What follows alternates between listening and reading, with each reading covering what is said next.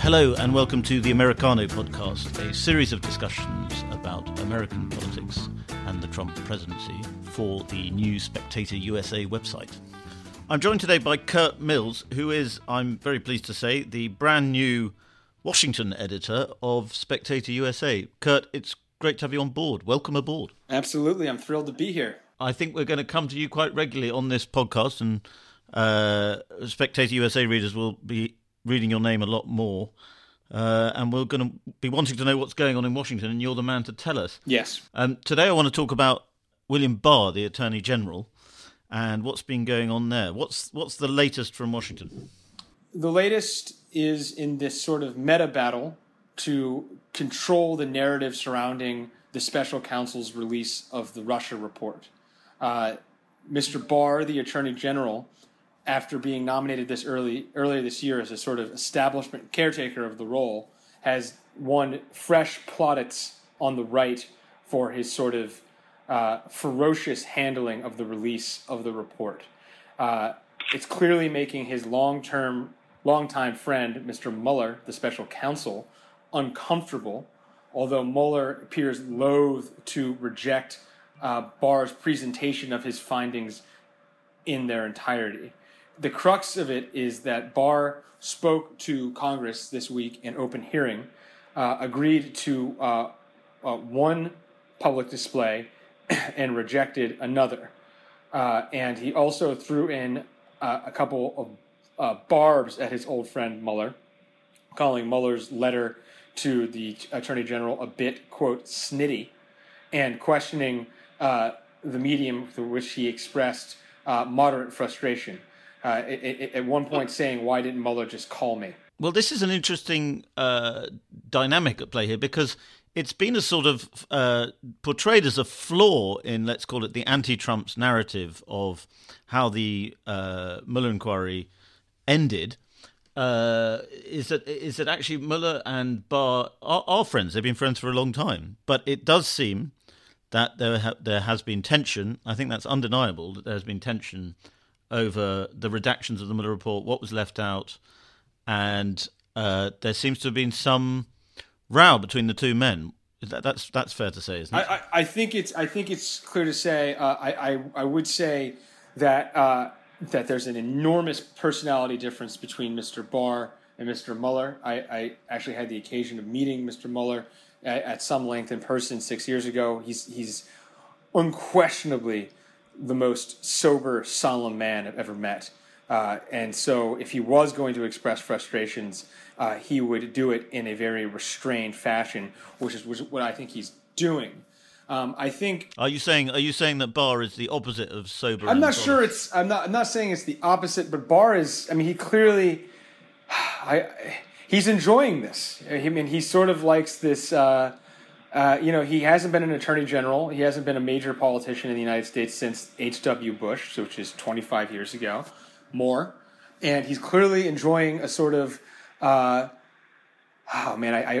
loath to make a direct comparison, but it's almost like the Donald Rumsfeld press conferences when he came back as Secretary of Defense under W. Bush after basically being out of the limelight for 25 years. He's at ease with the press, and he's relishing the moment. Now, that's not to say that he's not handling this correctly. I'm not an attorney, but in the American justice system, essentially, the job of prosecution is to ascertain guilt, or the job of juries and judges and grand juries is to ascertain guilt. In that respect, this report has been as close to as exonerative as possible. They found no collusion and tossed the question of obstruction to the legislature.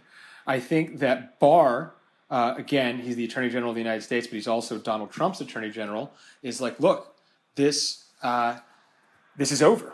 And I think there's I think it is over, but there's clearly an industry in this town, especially I would say on the establishment left, the MSNBC type circuit, the CNN type circuit, that has an interest in sort of, Mueller's not going to testify until late May. Let's keep going with this. And I think that's what's going on. I do think it's high drama because Barr and Mueller are friends, and now that they're publicly showing some differences. Yes, and I mean, CNN and NBC have been hitting this idea quite hard that Barr is doing just about everything he can to protect the president, to protect Trump, and to put away the Mueller report. Now, you can interpret that in the way that they do, which is that he's helping a cover-up. Mm-hmm. Or you can say that, he has seen that the whole thing was a sort of slight fantasy to begin with, and he's trying to sort of get on with it so the presidency can move on. Or perhaps there is a third way of seeing it, which is that the Trump administration knows that Mueller is good for them in terms of the court of public opinion, and that the longer they can drag out this drama, the better, and that Barr sees that as well. Is that third possibility true, do you think? I think the first interpretation is fantastic on its face. The idea that that Barr is involved in some sort of massive cover-up. It was Mueller's report and Mueller's findings in the special counsel's office that found no crime implicating neither the president nor his inner circle, whether that be Kushner, Don Jr., Steve Bannon, etc. And as to your question, I think that the Mueller investigation is now this strange thing.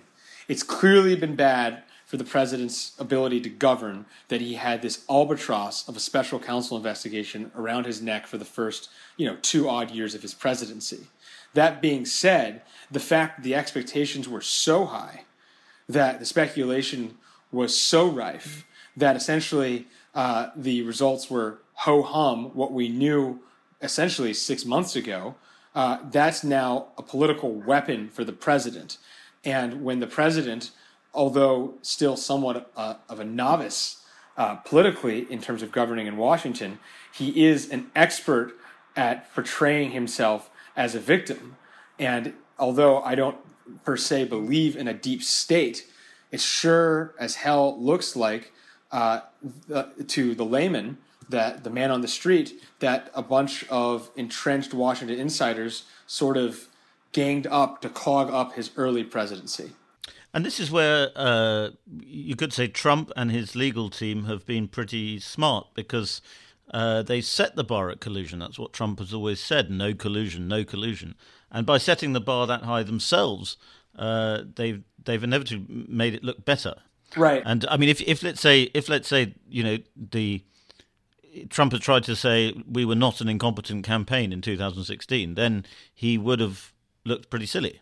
Although Jared Kushner, I think, essentially said that they were an incompetent campaign in 2016. Remember, he says, this is the president's son-in-law, senior advisor, said the nature of the accusation is so farcical because we couldn't even collude with our local offices, which was true, based on everything I saw. I think it's important to remember that impeachment and the president's legal position is a political standard, not strictly a legal standard. And so for 2 years, essentially, serious members of the American press have lodged, pretty extreme allegations of outright collusion. There was a New York Magazine cover piece just last year that argued that the president had been a Russian asset, prior to the fall of the Soviet Union. This is the kind of this was the dressing which we were getting ready to hear the results in, and it really was nothing close to that.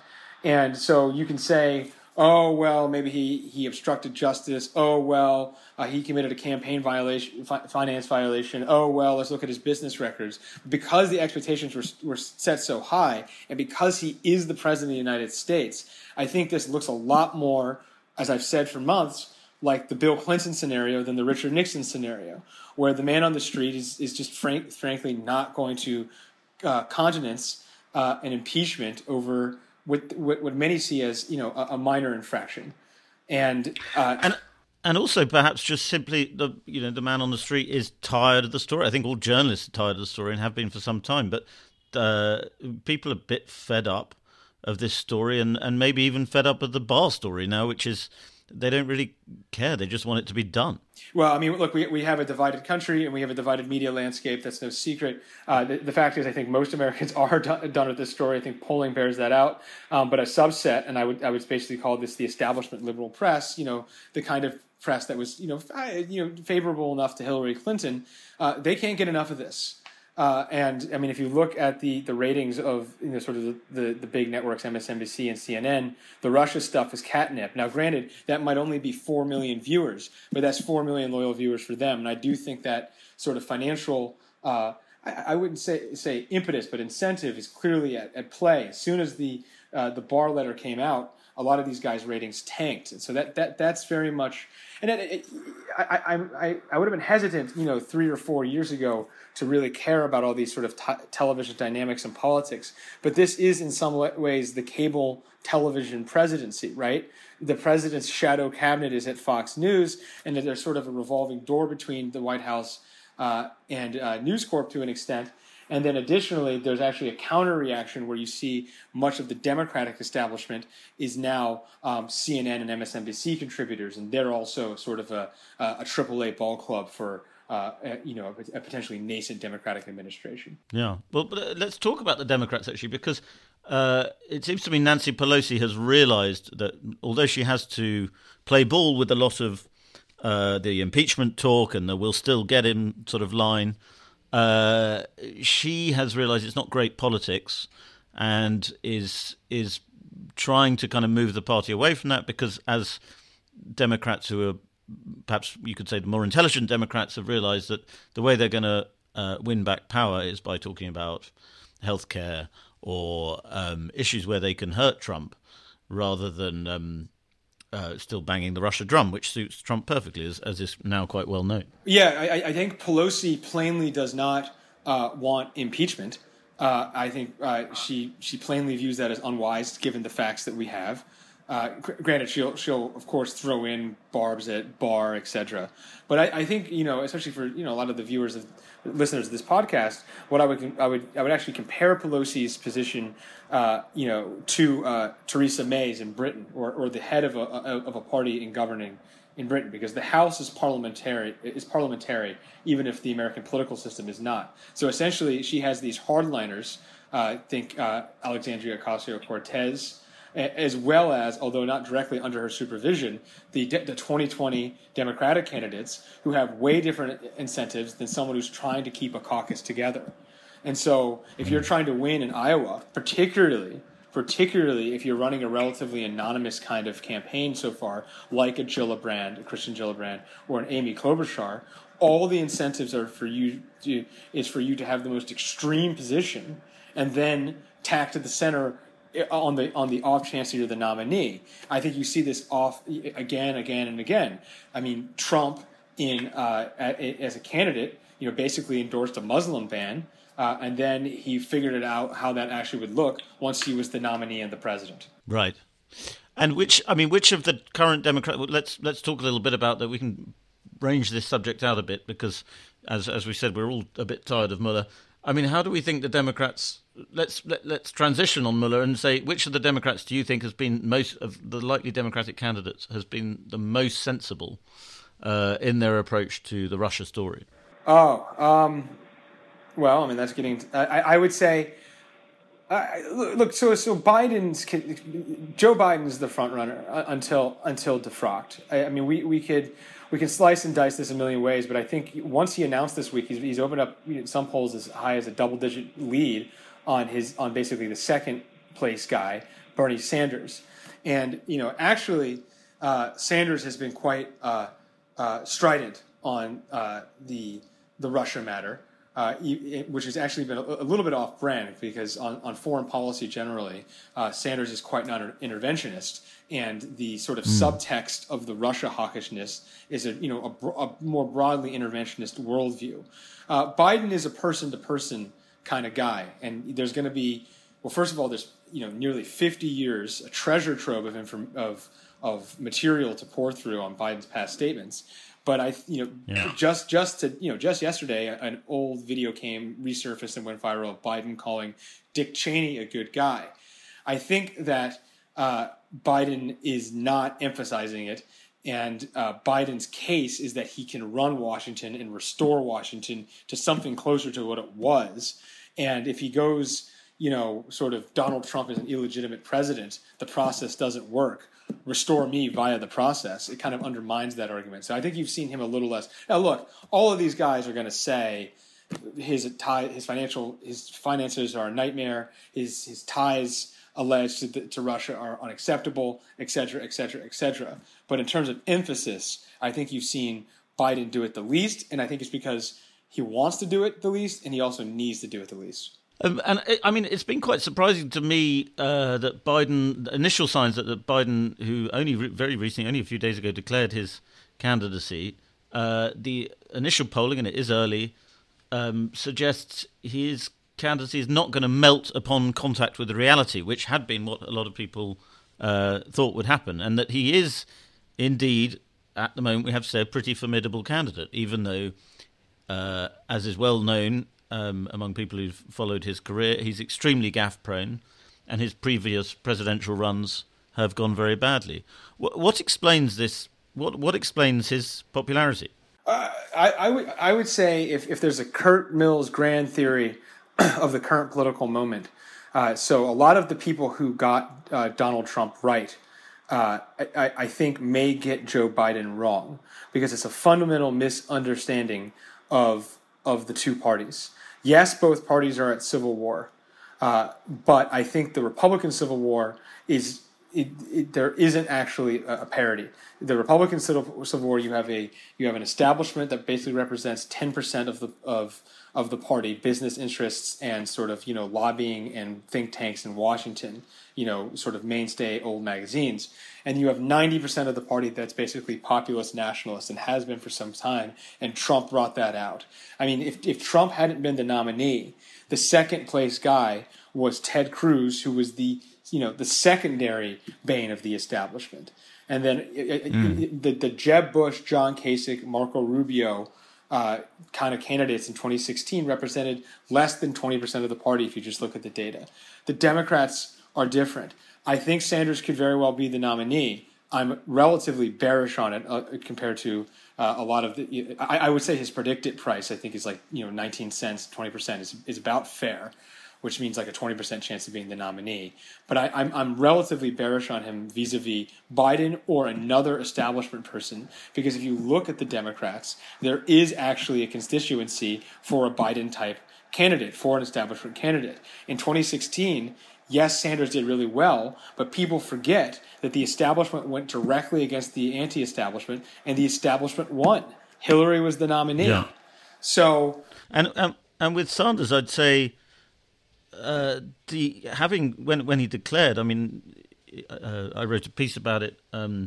It seemed like he was the one to stop, and I couldn't really see how you stop it. But his candidacy so far, there's been an attempt to professionalize him, I'd say, that hasn't actually been that successful. Yes, I mean, so Sanders obviously has to. I would say he almost. I mean, so he's doing much better than this comparison ever did, but he actually has a little bit of a Rand Paul trap. So Rand Paul thought he was going to inherit all of his father's voters, and so obviously Sanders would just be inheriting his own voters. But essentially, like, part of the charm for our British readers, we should explain a little bit about Ron Paul was a Republican maverick. I think there was a time, yes. So Ron Paul is a Republican maverick who ran in 2008 and 2012, and then his son, who was in the Senate, not the House like Ron Paul, and was considered more moderate, ran a far more disastrous presidential campaign in 2016, even though he was considered like more presidential timber. So why did that happen? Here's my comparison vis-a-vis Sanders. Sanders himself, I think, in basically leaked comments at the Times in the spring of 2016, sort of conceded that he never really thought he could win in 2016. That was kind of the fun, right?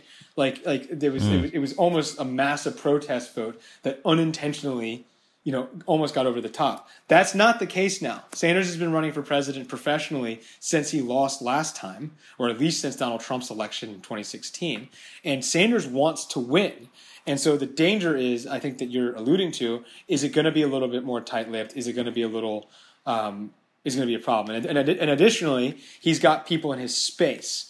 I think the big rival is Elizabeth Warren, who is an uneven candidate. She had a good announcement and then sort of disappeared for a couple of months. But the word is that she has an incredible ground game in Iowa, and she is actually catching fire again. And so Iowa is the first race, and you could actually see a scenario where Warren wins Iowa, and then she's if she did win Iowa, which I don't think is necessarily favored, but if she did win Iowa, then the next race would be in New Hampshire, and she could win that, having won the Iowa caucus, and she could be on her way. And I think the danger for Sanders versus Warren is that Warren is an anti-establishment candidate, but the establishment would accept her as the nominee.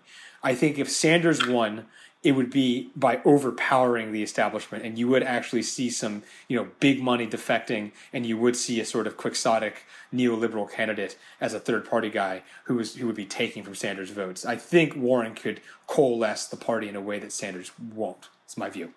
And lastly, Kurt, who do you think Trump most wants to face? I mean, the person I've been told is actually Warren. I've been told that that's the candidate he rates his chances of against best. Yeah. I think that's a mistake on his part. I think that I think that Warren would potentially needle him on a lot of the underwhelming nature of his domestic agenda so far vis-a-vis what he campaigned on. But I do think Trump's position is quite strong. I think Trump is plainly most worried about Biden, which is appropriate.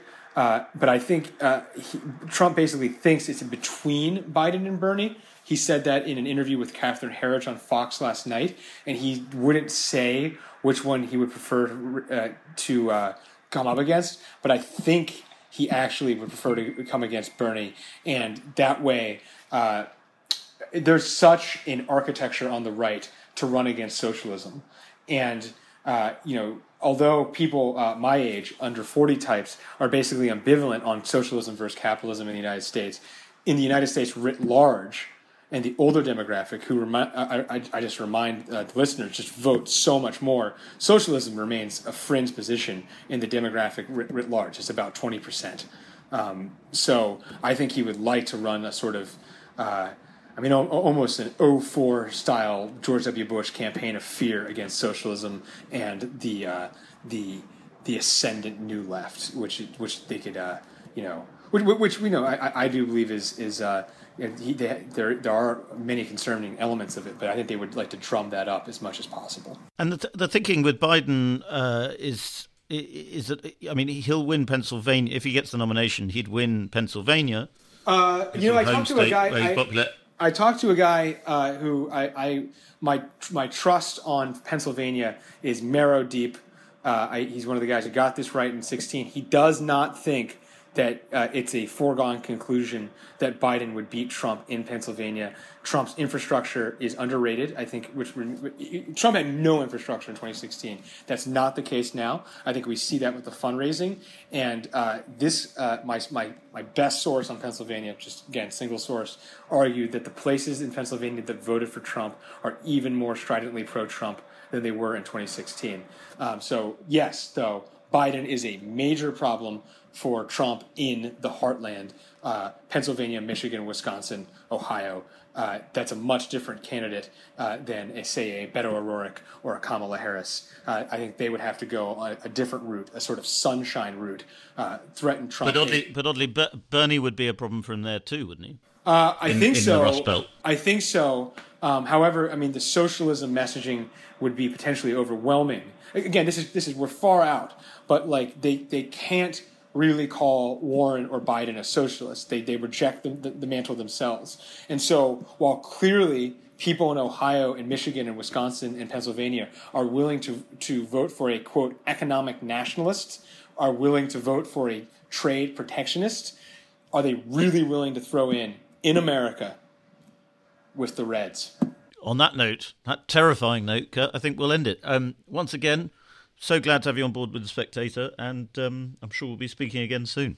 Absolutely. Thanks, Freddie. Thank you very much for listening. Just a reminder that you can subscribe to this podcast on iTunes. And you can also subscribe to the magazine through our special podcast offer, which is on www.spectators.co.uk/pod offer. And we'll even throw in a Spectator moleskin notebook for people who take up that offer.